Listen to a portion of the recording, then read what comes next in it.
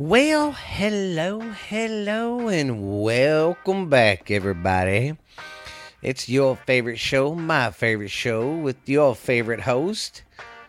It's when sports collide, baby. A little football, a little wrestling, smashed all in together. And I'm your host with the most, baby. The hip breaker, the hit maker, the power drive maker. Stephen Booth, baby. I am back, and I'm back in action. Sorry I haven't done another episode. It's my fault. I'm very, very sorry. I haven't. I've been kind of busy, but it's just like I said, trying to get over this hump. You know, this is a year anniversary of losing my nephew, and me and him was the sports guys in my family. And it's kind of hard to do that stuff now. But you guys are going to be the ones that's going to help me get through this because you're the only ones I got to talk to about football and wrestling. But anyways, I'm going to get back hitting it hard. I know I keep saying it. I'm going to get back on here every week like I was, get the juices flowing because I love sports. I really love football and wrestling. And I really enjoy talking about it. And I enjoy podcasting. But anyways, this is when sports collide. Your friend, your host, Stephen Booth, man. It's been a wild couple of weeks in wrestling and in in football and in college football. So it's all good in the hood, man. Just want to say thanks to everybody who listens and keeps following me, even though I don't produce much, and I'm very,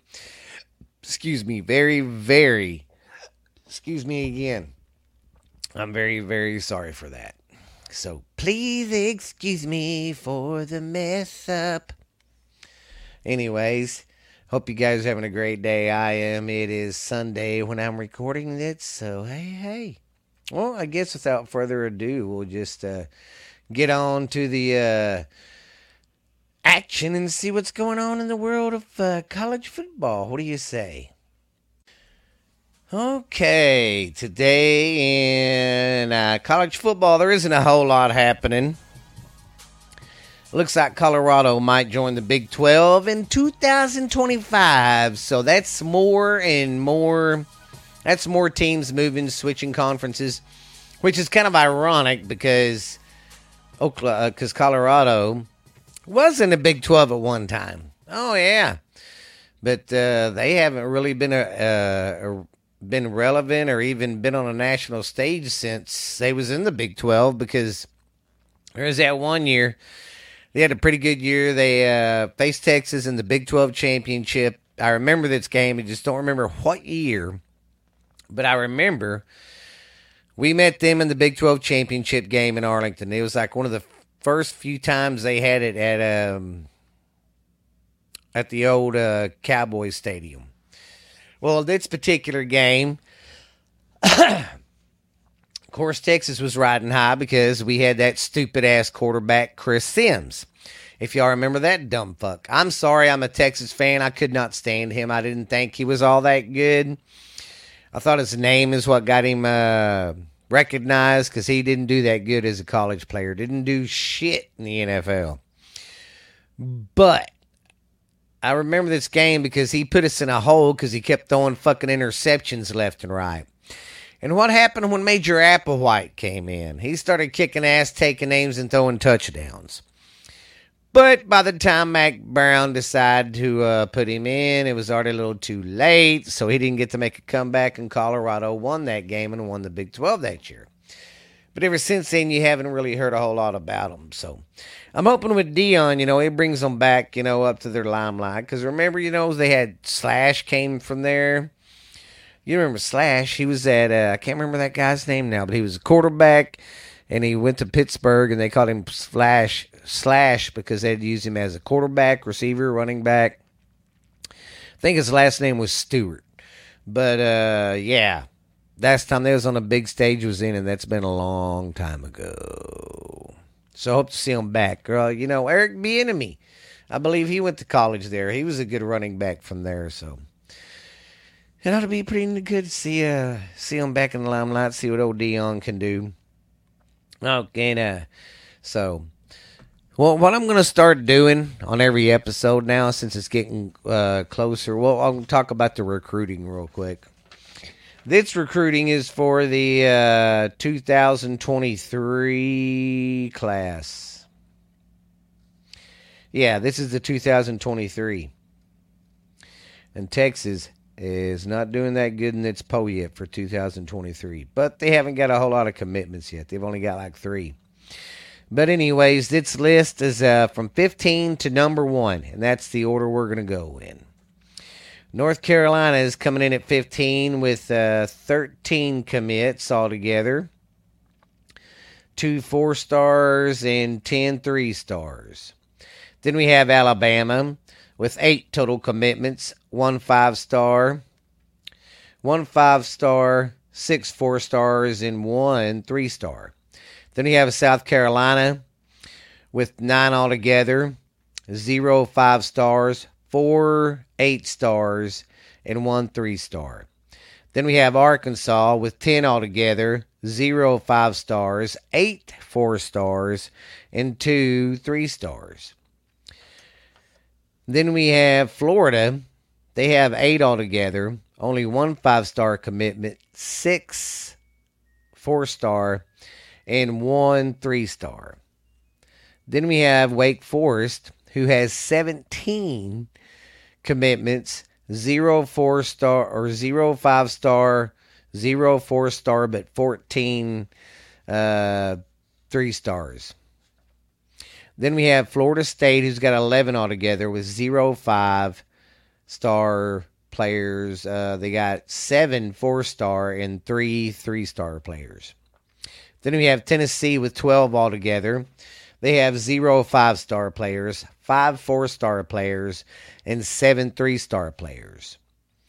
Then we have Penn State, who has 15 altogether, 0 5-star, 7 4-star, and 8 3-star. Then we have Oregon with 14 altogether. They have 0 5-star, 9 4-star, and 5 3-star. Then we have Ohio State, who has 13 altogether, 1 5-star, 9 4-stars, and 3 3-stars players. Then we have LSU with 16 commitments, 0 5-stars, 10 4-stars, and 5 3-stars. Then we have Notre Dame with 17 commitments. They have 0 5-stars, 10 4-stars, and 7 3-stars.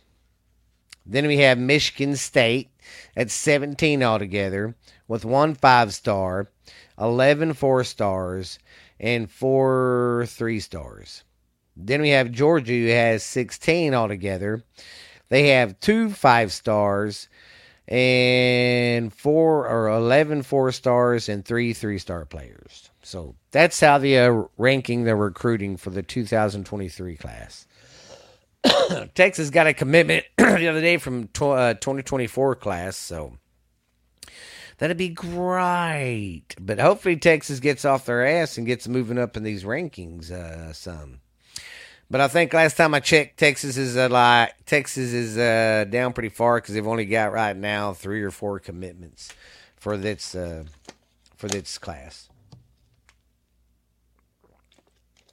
So, all right. Well. Let's go to the next part of the show. Yeah, like I said, the next part of the show, I'm gonna just pick some of the big time colleges and talk about them, how they look for the year coming up. So today we're going to be covering Michigan, TCU, Notre Dame, Colorado, Miami, and Oklahoma State. All right, we're going to start out with. Let me turn my light up a little bit here. Because old man can't see. All right, we're going to start out with the Michigan Wolverines. We're going to start out with their offense. Okay. Blocking. This year's front five will once again be among the most physical in the country. And be the most physical in the country, starting with one of the nation's best landoms in Zach Zatter and Trevor Keegan and star center Ola Uluwantame. Sorry if I fucked that name up. But he was now a Seattle Seahawk. But in comes Drake Nugent to take over. Outside tackle. Ryan is trying to become a Miami Dolphin in the line might have upgraded with Darius Henderson coming in from Arizona State. Behind its great line. The ground game will be dynamic. It was fifth in the nation, number one in the Big Ten, and it gets the guys back to do even more. Let me switch out I didn't put my bifocals on before I started reading this. Yes, I know. I should have.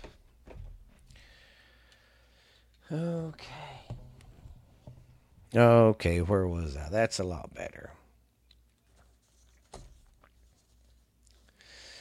Okay, they got the guys to even do more.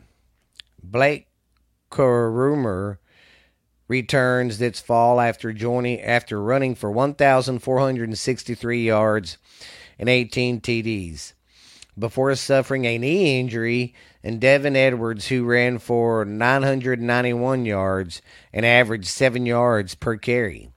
But the better pro prospect ground game will also be helped by J.J. McCaffrey. After years and years of throwing interesting QB prospects at the wall and seeing what would stick, Michigan has a star quarterback in McCaffrey. He stepped into the starting role early and never let go, throwing for over 2,700 yards and 22 touchdowns, with 5 picks along to go with 300 rushing yards and 5 scores.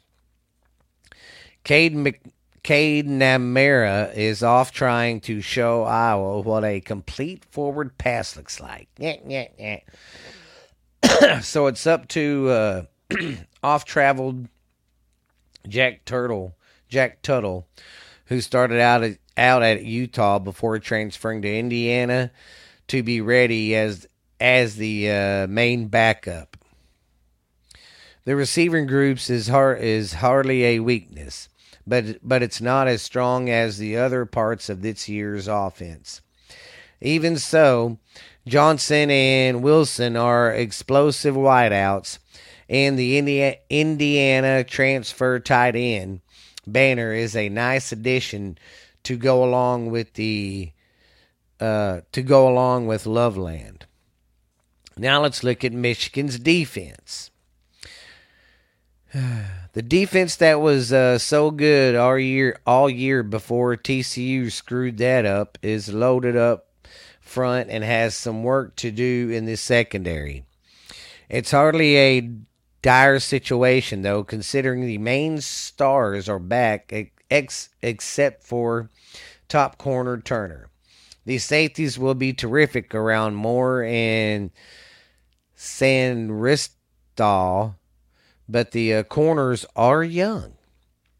The pressure might not be quite the pressure might not be quite there like you think.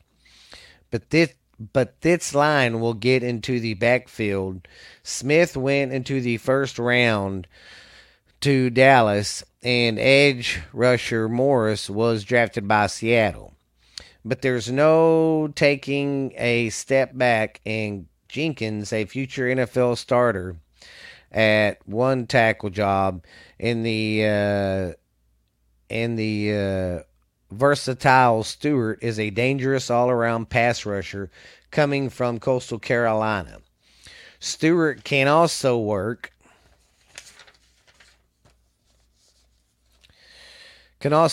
inside or out, likely playing in the rotation with a top returning edge rusher, Harrell. The linebacker duo of Coyson and Burnett, they were 1 and 2 in tackles. That means one guy was first, one guy was second in tackles. Respectively, combined for 173 sacks last year. Son of a bitch. No. Oh, tackles. Yeah. 173 tackles they combined for. They're good enough and along to help is Hazuman, a buckled-up safety-sized missile who transferred from Nebraska. Then we have, here we go with the Michigan Wolverines' keys to this season. Granted, a bit more pressure. It's hard to get down on what was and should be among the nation's best defense. But it could be a taint more disruptive. The sacks were there. They were spread around among the group. But there wasn't an Adaydin Hutchinson who's made the offensive lines freak out. 21 of 73 tackles for losses came in the wins over Indiana and Colorado State. There was just one in the close call win Illinois and a mere 3 in the loss to TCU. All right, that's the outlook on Michigan. Now let's do the outlook on TCU.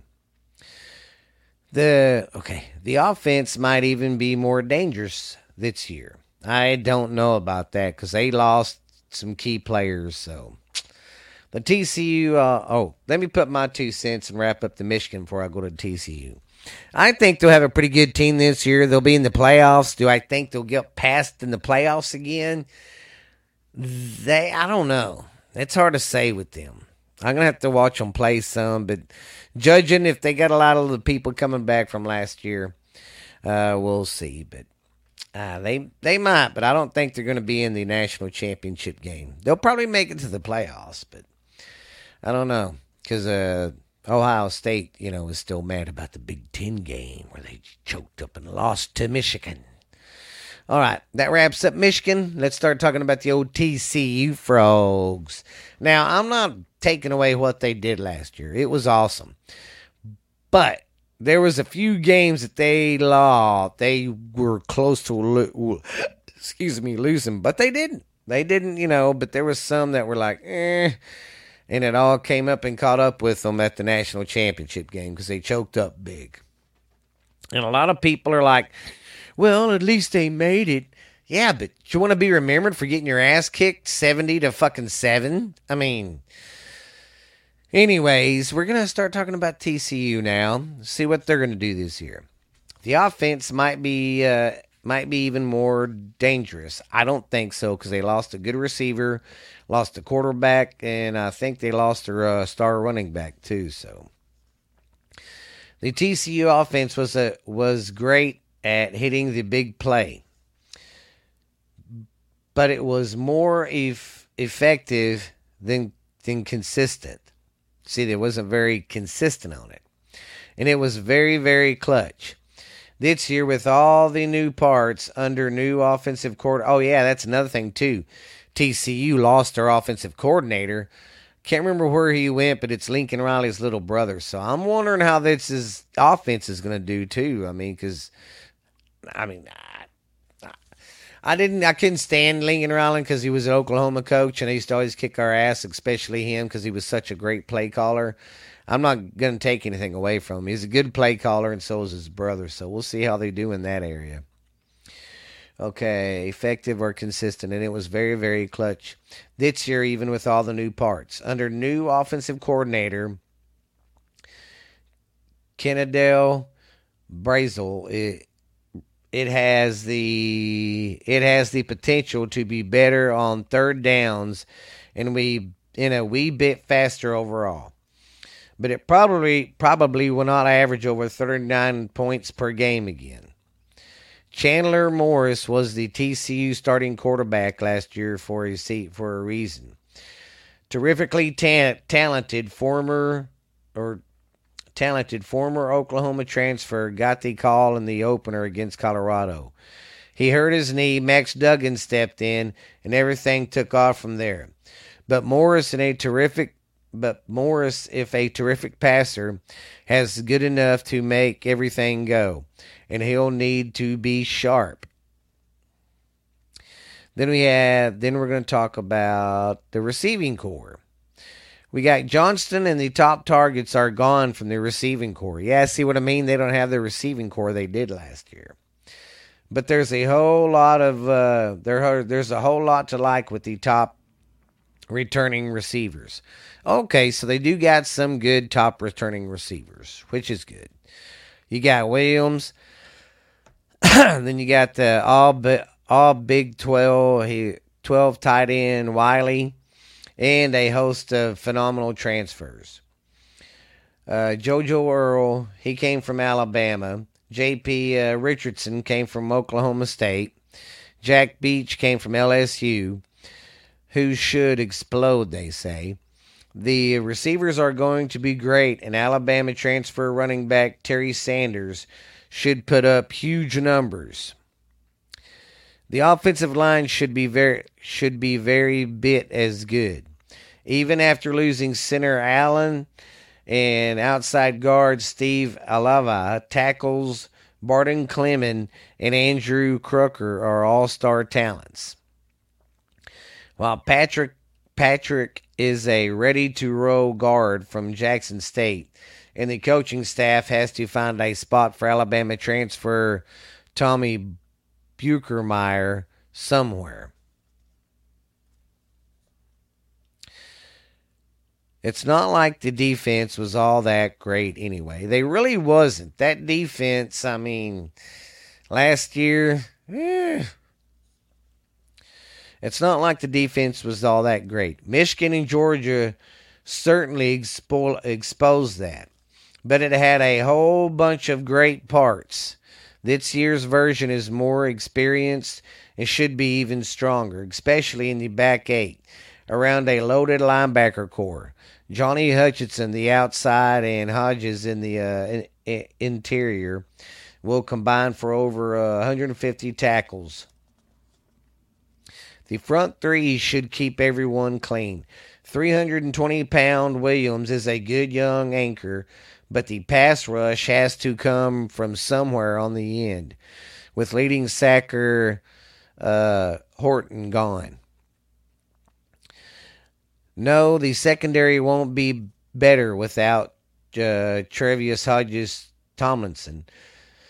But with quarterback Jason Newton and safeties Mark Perry and Milliard Bradford in the hunt for the Big 12 honors, it will be more than fine. Earlier, Avery Helm comes in from Florida by taking over for the Tomlinson on the other side of Newton. TCU Horned Frogs keys to this season. Third down conversions. TCU did not have to dominate the chains of the clock. It will be able to strike quickly to make up for it, but it cannot be totally awful on third downs. It's not right to take anything bad that happened against the jacked up Georgia defense in the national championship game, but there was no stopping the bleeding with good drives. TCU converted 18% of their third down conversions.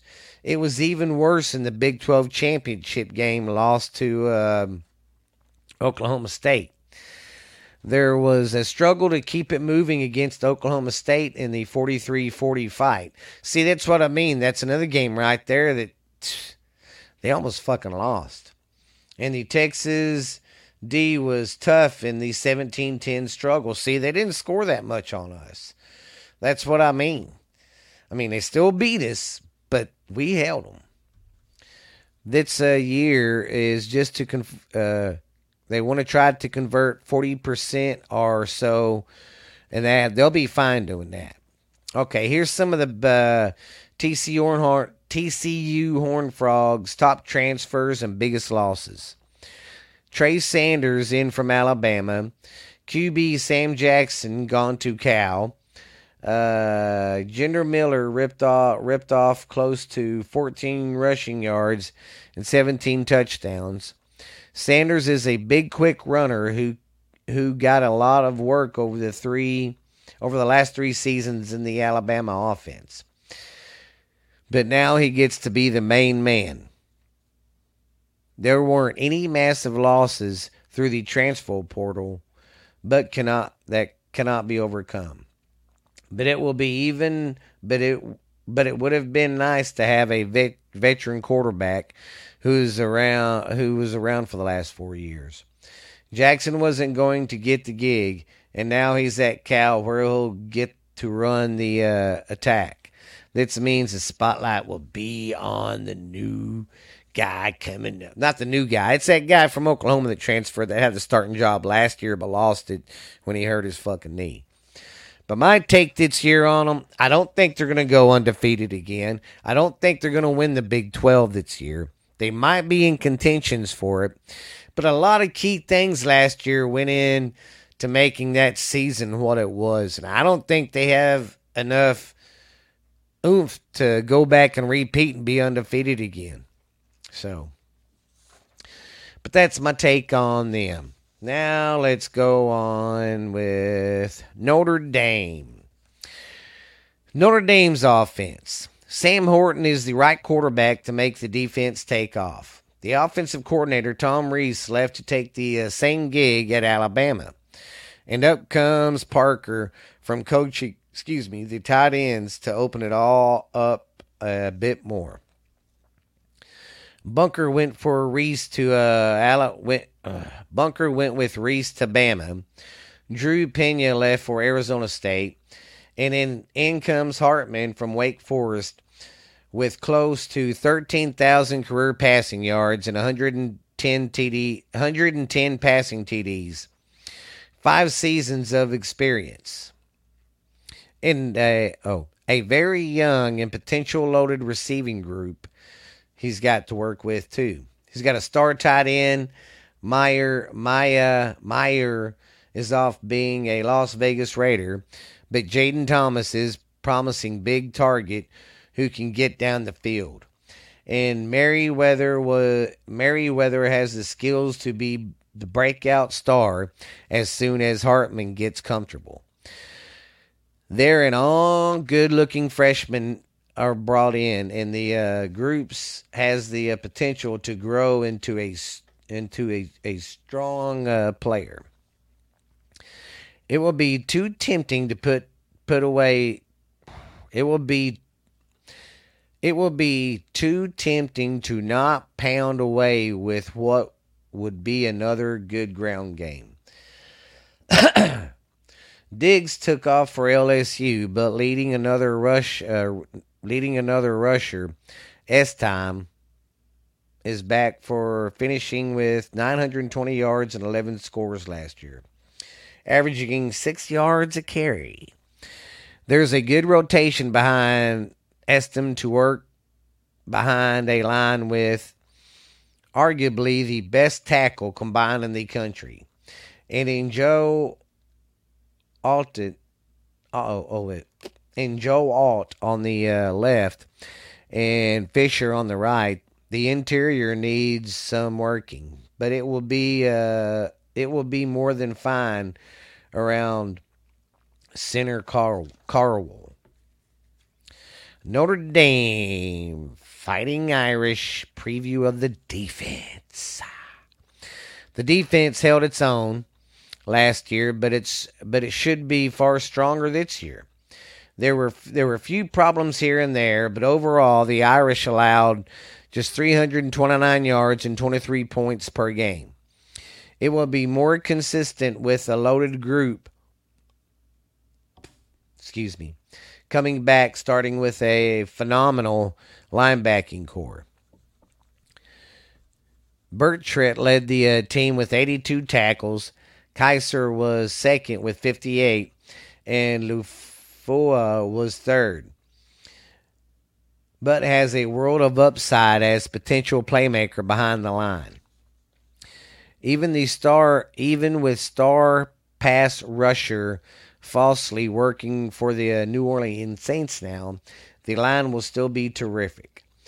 Getting Gene Babstili from Ohio State will help on the end. There's a good group on the nose led by Howard Cross and Rye Mills, and he is a big veteran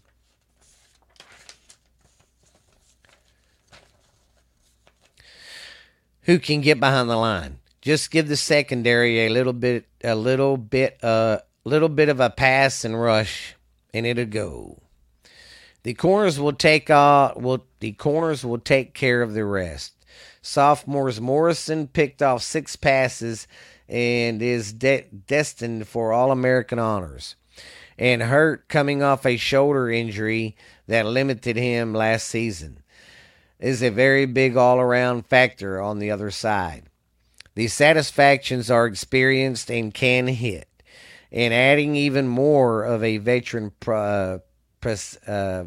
presence is Tom Harper transferring from Oklahoma State. Then we have, the Notre Dame keys to the season.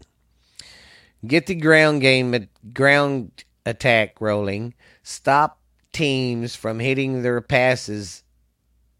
That matters too. The Irish were 1-4 when allowing quarterbacks to connect on 65% or more of their throws. It's about that ground game. Notre Dame was 7-0 when rushing more than 150 yards, and when it didn't, and it needed everything in the bag to get by Cal and Navy, and those 2 wins when the run didn't work. 48-1. That's what the Irish are over the last 6 years when rushing over 150 yards or more, with 1 loss coming to Stanford in 2017. Now let's look at the top transfers and the biggest losses. Quarterback Sam Hartman in from Wake Forest. Running back Logan Diggs off to LSU. The running game will be fine while all the young guys ready to rise up. And S-Time is the top back on the team anyway. But Diggs turned into a strong number 2 who came up large in the bowl win over South Carolina. Hartman bombed away for close to 8,000 yards over the last 2 years, averages over 8 yards per attempt, and is not afraid to take a chance. How prolific is he? If he throws for 3,680 yards, not totally crazy, he'll pass former Oklahoma Sooner Landry Jones to be the NCAA third all-time leading passer. But it goes totally off and throws for 4,000 yards. He passes Hawaii's Jimmy Kahn to finish second all-time behind Houston's Case Keenum. Well, I think Notre Dame's going to be all right like they always are. I just don't think they're probably going to be in a contention. I don't know if they're in a conference this year yet or not. I think last year they was independent. I'm not for sure.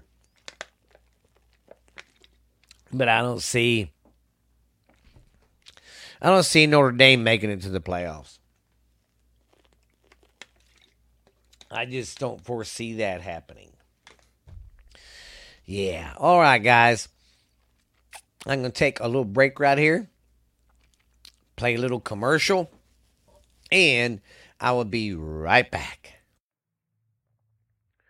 Well, if you're looking for some scary, scary ghost stories from not just the United States, but from around the world, then look no further than ghost stories told from the South. I am the host of the show, Stephen LeBooth. I tell scary stories from all over the world. And I really don't talk like this. I just like doing that at first to try to be scary, but all BS aside, I have a little podcast called Ghost Stories Told from the South. I'm your host, Stephen Booth, baby.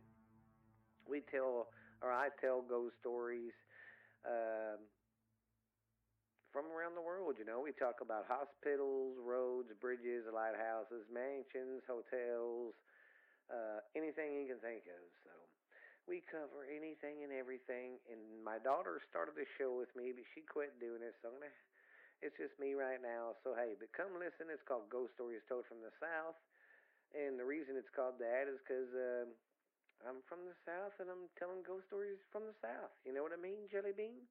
But it's some good old scary stuff. We cover urban legends too, and just maybe some unsolved mysteries, but it's mostly urban legends and ghost stories and stuff. So yeah, if you're looking for a good scary time to sit by the fire with your friends and tell some stories, go check out Ghost Stories Told from the South. We are on Spotify, iHeart, Pandora, Stitcher. We're pretty much on every platform now, guys. We even got a YouTube channel. Go check it out. Ghost Stories Told from the South. We're on Facebook, and we're on Instagram too. So go check us out at all them places and come check out the podcast. I hope you like it. Hope to see you at the next scary episode. Goodbye. All right, I'm back. I hope y'all like that commercial. Yeah, that's for another podcast I do. Check it out if you like ghost stories. Got two more schools to finish up here. We got Colorado. And, of course, the off season. They had Dion come in. They fired their other coach and brought Dion in. Well, I mean, God, they went 11-1 last year. That's not good. So the team brought Dion in, and he made some changes, and people were leaving. So if you haven't heard, but I think he's going to do pretty good there. Not saying he's going to win a national championship or nothing, but he's going to bring them back to excellence. All right, let's go over the Colorado Buffaloes here. The flashing fast attack joins the flashiest player and coach of all time. Because Dion, as the head coach, isn't exciting enough. He hired Kent State's head coach, Sean Lewis, to run the offense. I'll be a bit more. What is that here? Let's see. Sorry, guys. Lewis to run the offense will be a bit more confidential here, but it'd still be a blast. The Golden Flashes ranked up one of the fastest attacks on college football over the last 4 years. Time of possession meant absolutely nothing. Kent State had the ball for 26 minutes a game, but the running game was the best in the MAC. The passing attack cracked up the big plays at times, and now it's going to be run by that guy. Sanders, this is Deion Sanders' son. Deion's son threw for almost 7,000 yards and 40 touchdowns in his 2 years at Jackson State. And now he has to be even quicker, and more defiant with his reads. Not a problem. In the new attack, Kent State's offense. Well, anyways, in the new attack, offense under Lewis got plenty of rushing yards out of his quarterbacks. And Sanders is more about spreading the ball around than taking off. All right, now the receiving core. Welcome in the USF wide receiving corps to throw to. Jimmy Horn is a dangerous deep threat that with elite quickness. Xavier Worthy should be the early star after averaging 15 yards per game with over 1,400,000 yards and 8 scores over the last 2 years for the Bulls. The O-line is, that's crazy because, Xavier Weaver, not Worthy, okay, never mind.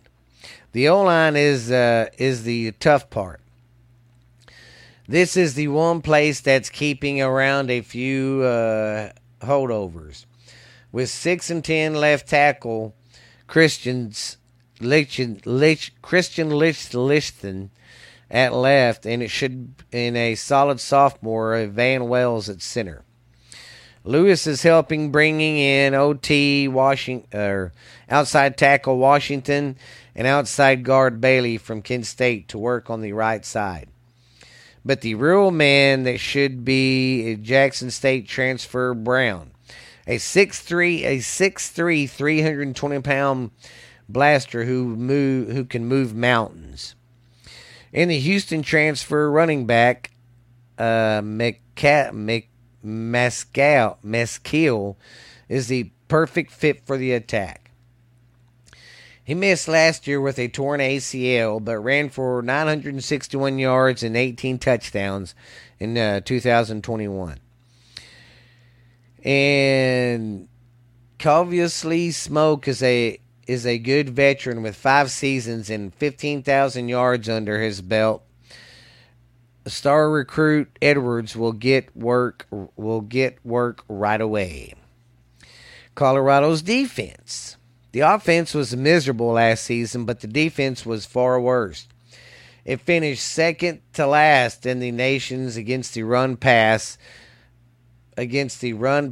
rush, and scoring D, allowing 44 points per game. The defense coordinator, Charles Kelly, comes in from Alabama, where he was part of Nick Saban's staff for the last 3 years. He's starting from scratch here with almost no one from last year's D expected to play a key role. The pass rush is job one. It will come from anywhere on the defense front, but it will be up to edge rusher Derek Melandon from Florida State and Smalls from Washington to set the tone. And there were plenty of other transfer options ready to rotate in on the outside. The interior is a big and has enough overall experience to get by around 310-pound paying from Fresno State. And let's talk about the linebackers, but now they have to step up and shine, they say. You got a linebacker, Kennedy from Alabama, and Giant from Florida State, and then Bentley from Clemson. They can move and they will crack up the tackles. But this is Deion Sanders' team. The star of defense shall be in the secondary. And here's how Travis Hunter from Jackson State was a superstar recruit as a receiver. And he'll see time there. But the NFL upside is a shutdown corner. He's terrific. And is a true freshman, McClain, one of the nation's top recruits who will likely be thrown into the mix right away. Malis Slasher from Arkansas and Salmon Gregg from Jackson State joined Trevor Woods on one of the few 2022 Buffaloes who did not see any time, but will likely be statically superstars, along with prime son along with prime son Shiloh from Jackson State at safety. I'm confused. I thought they was saying his son was a fucking quarterback. Maybe he's got two sons. Third down conversions. Here is the thing about the flash fast style of offense. Sean Lewis. He likes to run. No, it won't operate like it did at Kent State at Colorado, but it will move. When it doesn't work, this means the defense is on the field for at least 40 minutes of the game. Even when it does work, the D might be on the field for at least 40 minutes. That's fine if it's producing.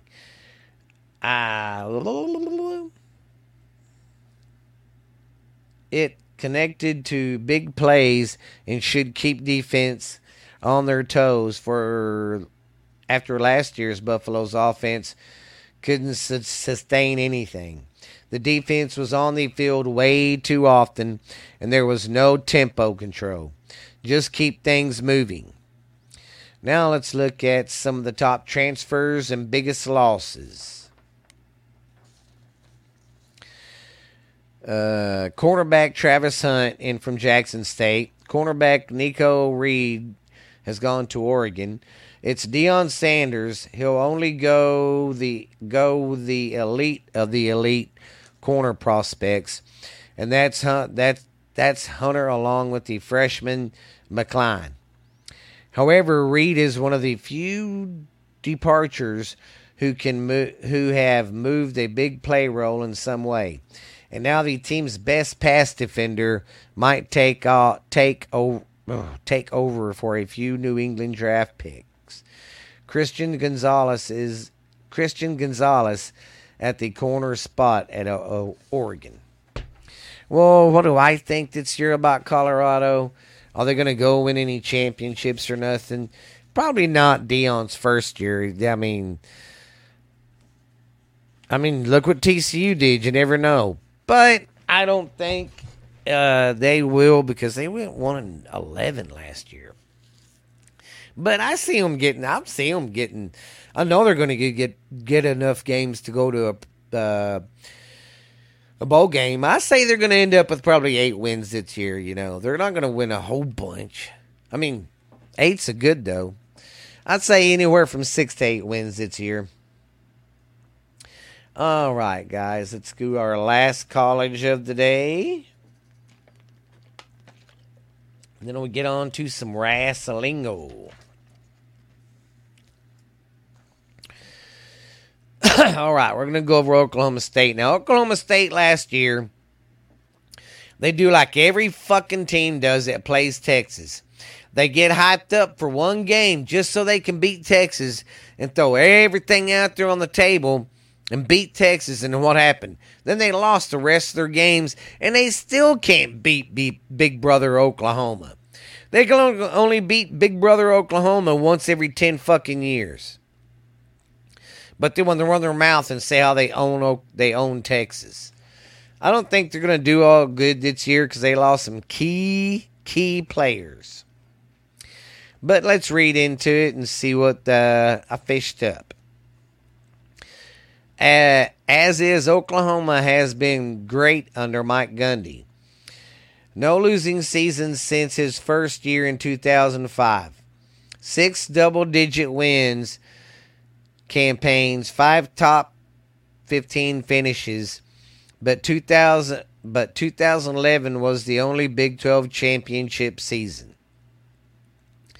That needs to change soon. The Cowboys were 6 inches away from a conference title and a possible college football playoff invite in 2001. That was a good game, but yeah, Oklahoma State fucked herself. And this year has been the launching pad to what's going on. There's more of a rebuild happening, though, than you might think. After starting 6-1 in 2002 and rolling with a thrilling win over Texas, winning stopped. You know why? Because they put all their fucking seeds and all their chips and on the table for Texas. Even Mike Gundy said that in an interview. He said maybe we put too much on the table and focused everything on beating Texas, and that's why they went to crap. Anyways, a win over Texas. Everything stopped. Kansas State rolled 48-0 to the Cowboys offense, and it died. The team lost 5 of their last 6 games in one of the strangest collapses of the season. But it's Oklahoma State under a Gundy clinches don't go unfixed. And this year it started with a bump from the go. All right, let's preview the offense. The offense should be better and more consistent. How is that when they lost some of their key guys? They've lost a lot of people. They lost a lot of transfers. Turnovers were a big problem. The running game stalled, and third down conversions became a pleasant memory. Here comes the pivot with former star quarterback Spencer off to Ole Miss, and former Texas Tech turned Michigan transfer Alan Bowman coming to the battle. Garrett Regal they're coming into battle. He's coming into battle. Garrett Rangel for the job. He won't run like Sanders, but he's a terrific passer and can stay healthy. If he can stay healthy. Here's the receiving corps. The receiving corps is loaded, and it's full of veterans with Breen Presley in the top 3 receivers are back. And in comes Stribling from Washington State. He made 95 catches for over 1,000 yards and 10 touchdowns over the last 2 seasons. Now the running game has to do more. Leading rusher Richardson took off to Baylor, and Sanders was the second leading runner. But the situation is fine. The combination of Nixon and Gordon can easily replace Richardson production. And in comes Collins from Michigan State to possibly be the number 1. It's all working behind a line that has the potential to be far, far better and more consistent. The left tackle spot is settled with all-star Cooper coming over from Texas State as a part of the group's domination. Well, I really don't think Oklahoma State's going to do all that this year. You know, they're not going to be in contentions for another Big 12 this year because I guarantee they won't get past Oklahoma, and Oklahoma is their Achilles heel. That's one team they need to start fucking beating on a regular basis, but it won't happen because this is our OU's in Texas last year in the Big 12. So looks like the Oklahoma State needs to get their shit together so they can start being Big Brother. But after this year, they won't have to worry about it, and they won't be playing Texas anymore. But we got all these new teams coming in, so I don't know. I'm not picking them to go very high in the Big 12 this year, so we'll just see what happens. All right, guys. Well, I guess we'll do some NFL. All right, let's talk about some NFL. Of course, if you've been living under a rock, you know that Rodgers went to the New York Jets, so he's going to be their quarterback now, and he's getting people in, so see how they do this year. I don't think they're going to be I don't know, man. They did pretty good last year without a, big-time quarterback, so they might be a little better this year. Who knows, man? Who knows? But and then the Bills' defensive tackle, Ed Oliver, he signed a deal for 4 years for $68 million, but 45 of it's guaranteed. Can you imagine $45 million guaranteed? That's crazy.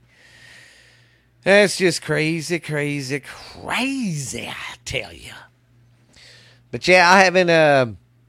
I'll start doing that. I'll start doing some, like I just did with the college.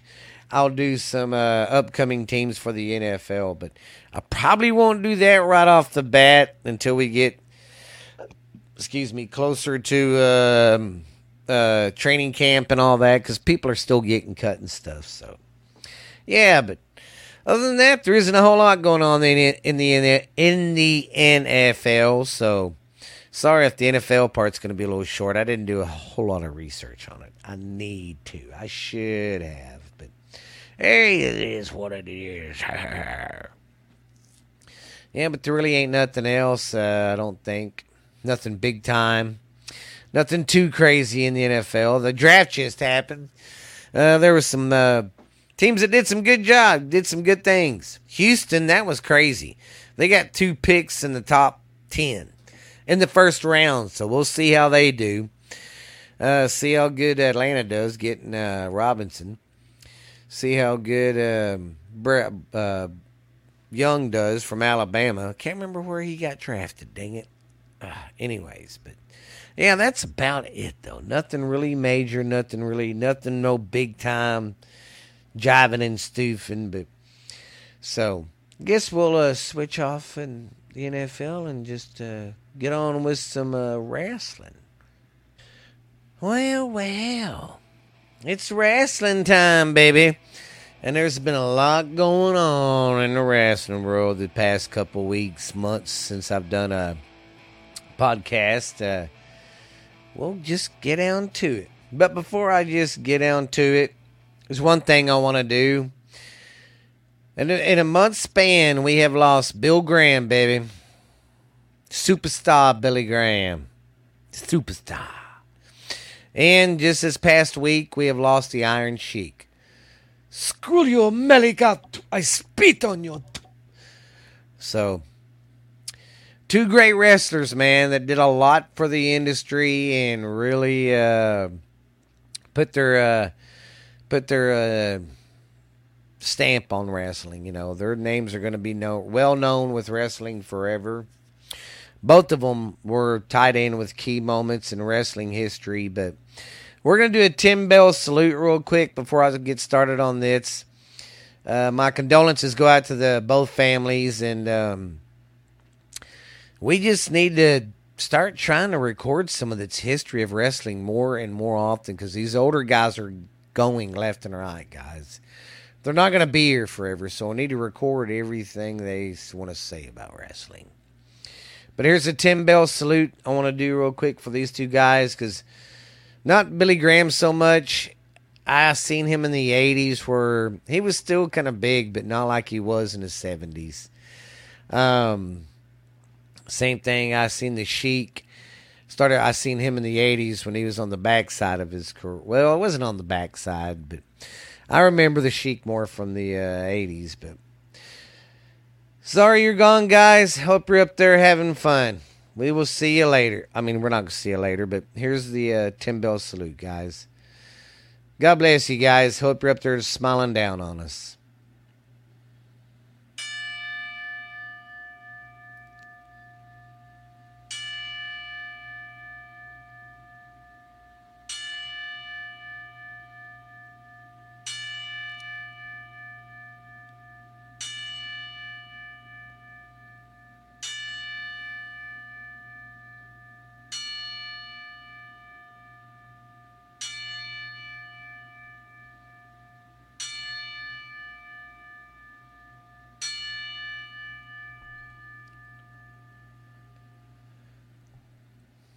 Like I said, you guys will be missed, man.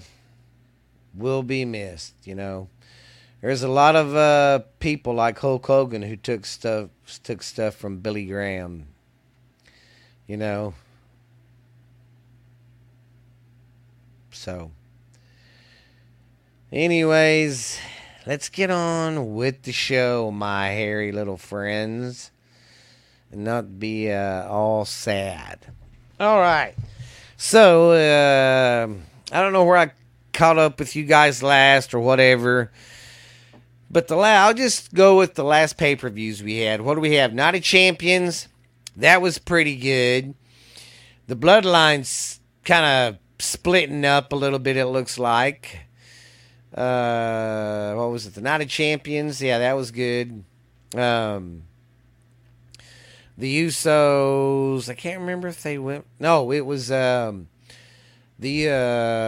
dang it, Raymond and Solo that went for the tag team belts, and they didn't win them. This is the pay-per-view they had in God dang it, overseas. I can't remember now. It was brain fart. But it was a, very, very good pay-per-view. Really liked it, enjoyed it. We got a new, another heavysweight champion, Seth Rollins. Well, Roman Reigns isn't. He got the title taken from him. So he's just the Universal, I believe. But now he's got 3 belts, and he's got 3 belts because he got a new belt honoring his 1,000 days of being a champion. So, pretty cool. And AEW, MJF's still the champion. He won the Fatal 4-Way. And then him and Adam Cole had a good little promo the other night on Dynamite. Not too much really happening in wrestling. Nothing major, nothing shocking. See, CM Punk's coming back to AEW, and they got a show coming up sometime over in England, I believe. So, yeah, it's all going pretty good, man. And I didn't see who won last week and all that. Write it all down. I should have. I will next week. I just wanted to get a show out there and aired because I haven't done it in a while because I've been slacking. But yeah, man, it's pretty cool. Pretty cool, man, the wrestling world today. I love it. It's very exciting to be a fan right now. Because then you got a lot of Money in the Bank right now. Then you got Brock Lesnar and Cody going back and forth. So we don't know who's going where right now or what. But I think Adam Cole and MJF are going to have a title match coming up pretty soon. And if they do, that would be pretty damn cool, I think. Well, I think that's it for the show today. Sorry if the wrestling part and the NFL part was a little but I'll do more research on them and get them motherfuckers going right. But I'm glad you guys stopped by. Thank you for listening. Thank you for not giving up on me and the show. And just want to say thanks. You guys are the best. Best of the best. But we'll see you later. This has been When Sports Collide. When sports collides, football and wrestling. I am your host with the most, baby, Stephen Booth. We will see you later. Be good, be real, and be funky like a monkey, baby.